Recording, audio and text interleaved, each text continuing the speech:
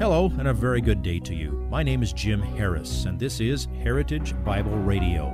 Heritage Bible Radio is an extension of Heritage Bible Church in Boise, where it's my joy to serve as the teaching pastor.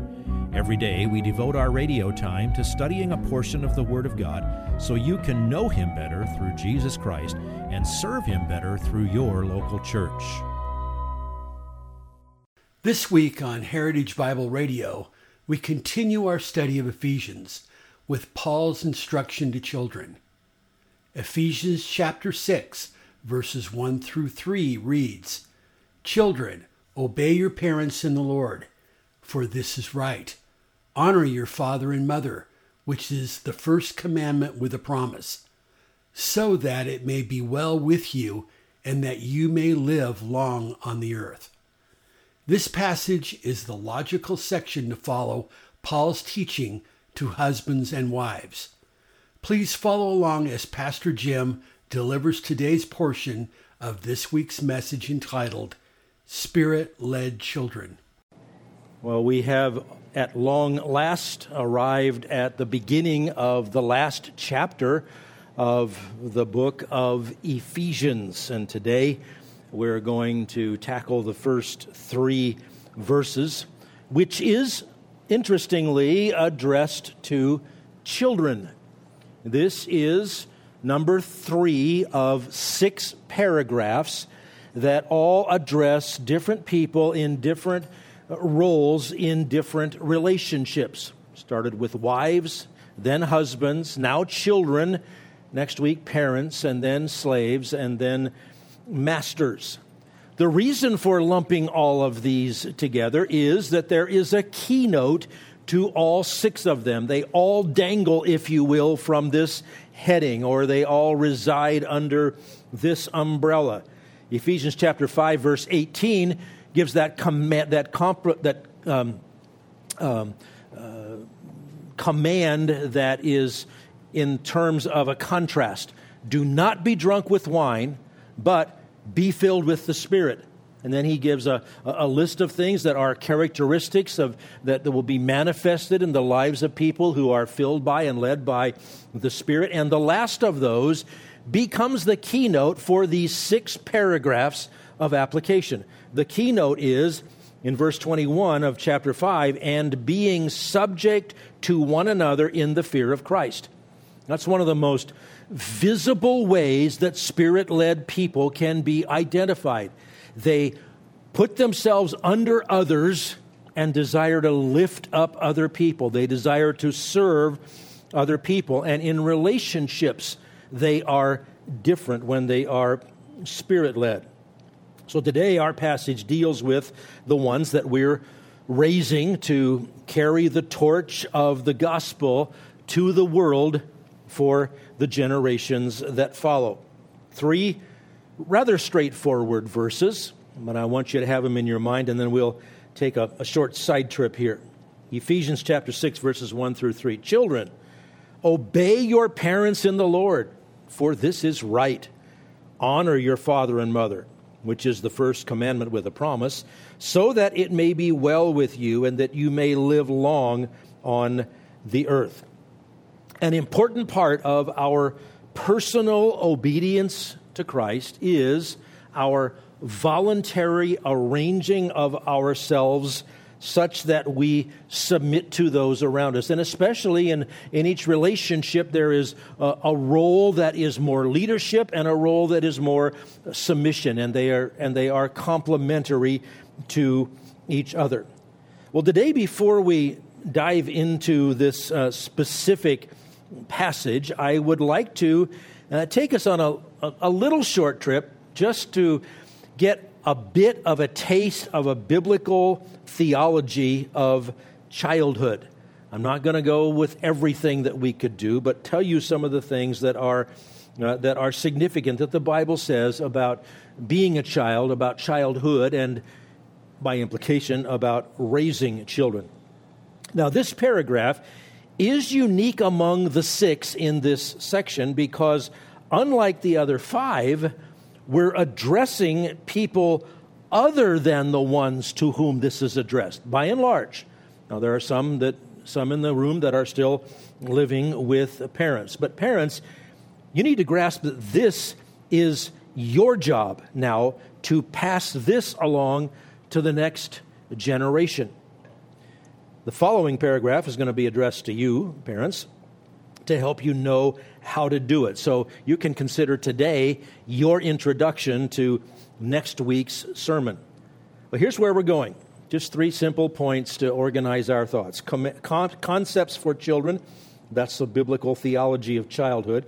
Then commands to children, that's the 3 verses before us, and we'll try to draw some helpful conclusions from that. Let's start with concepts for children. What does God say about being a child and relating to your parents? We've been reading through Proverbs for months here at Heritage Bible Church. You hear a lot of things addressing children and addressing parents. And many of the passages that we're going to see today will relate both to children and to parents. And so you might even see some of the same verses next week. But today we're going to emphasize from the children's perspective, next week from the parents' perspective. Well, let's start with one. This should sound pretty familiar to you since we just read Ephesians 6, 1 through 3.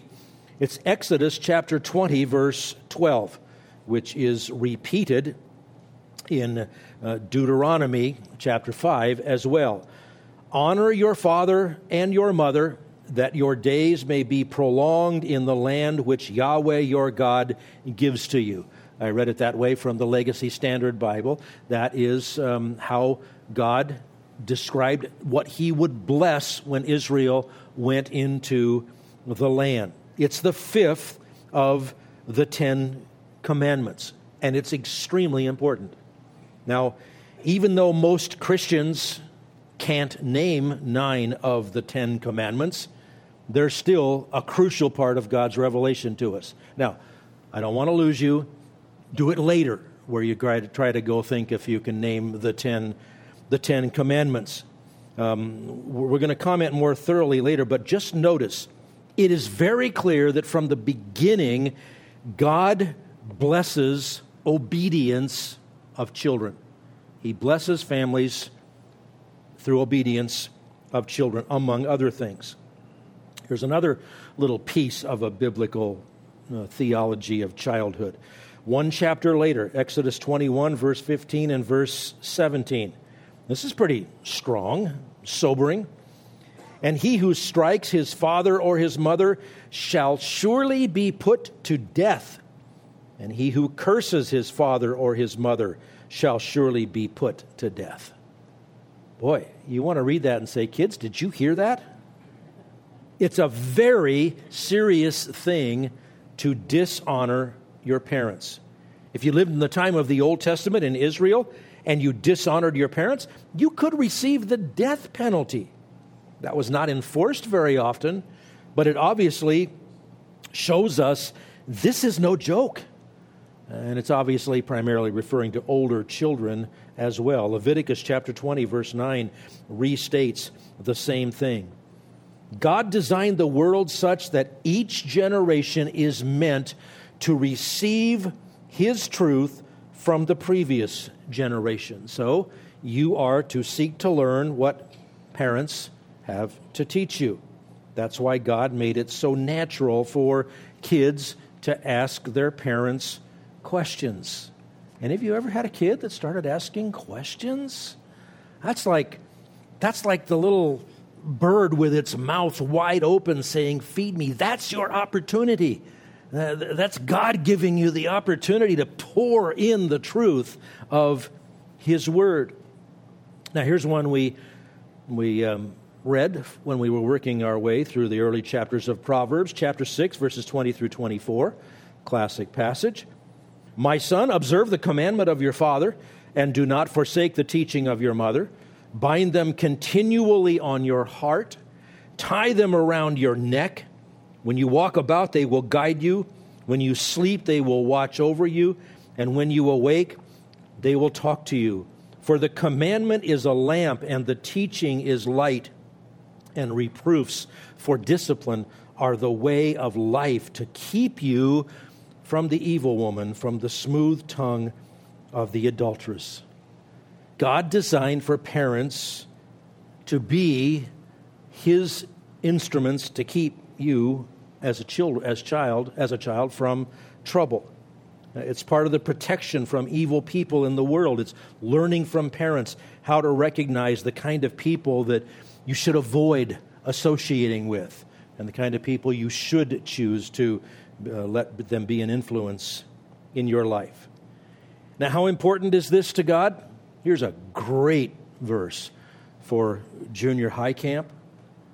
Proverbs chapter 30, verse 17. The eye that mocks a father and scorns a mother, the ravens of the valley will pick it out, and the young eagles will eat it. If that's not made for junior high boys, I don't know of any verse in the Bible that is. Now that's hyperbole. That's overstatement for effect. This isn't something that's literally going to happen to you, but it's in the Bible as a word picture meant to teach a lesson. Even if a child doesn't say or do disrespectful things to parents, we all know, as a matter of fact, we as adults have it too, there is that look that you can give or see. God wants you to know that's wrong. You see, He's interested in the attitudes and the thoughts just as much as the actions on the outside. To scorn or to mock parents is a sin, and you don't want to ignore it in your own heart. And parents, again, we're jumping ahead to next week. Who's going to teach it to the next generation if not us? If you would like this message on compact disc, let me know and we'll send it to you. You'll receive the entire message, not just the portion on today's program.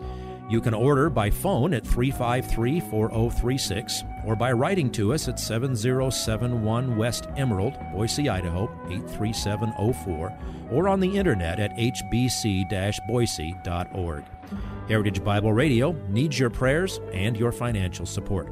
Once again, you can reach us online at hbc-boise.org or by telephone at 353-4036 or by writing to us at 7071 West Emerald, Boise, Idaho, 83704. And if you need a church home here in the Treasure Valley, I hope you'll visit us any Sunday at 7071 West Emerald. For Heritage Bible Radio, I'm Jim Harris. See you next time. Bye-bye.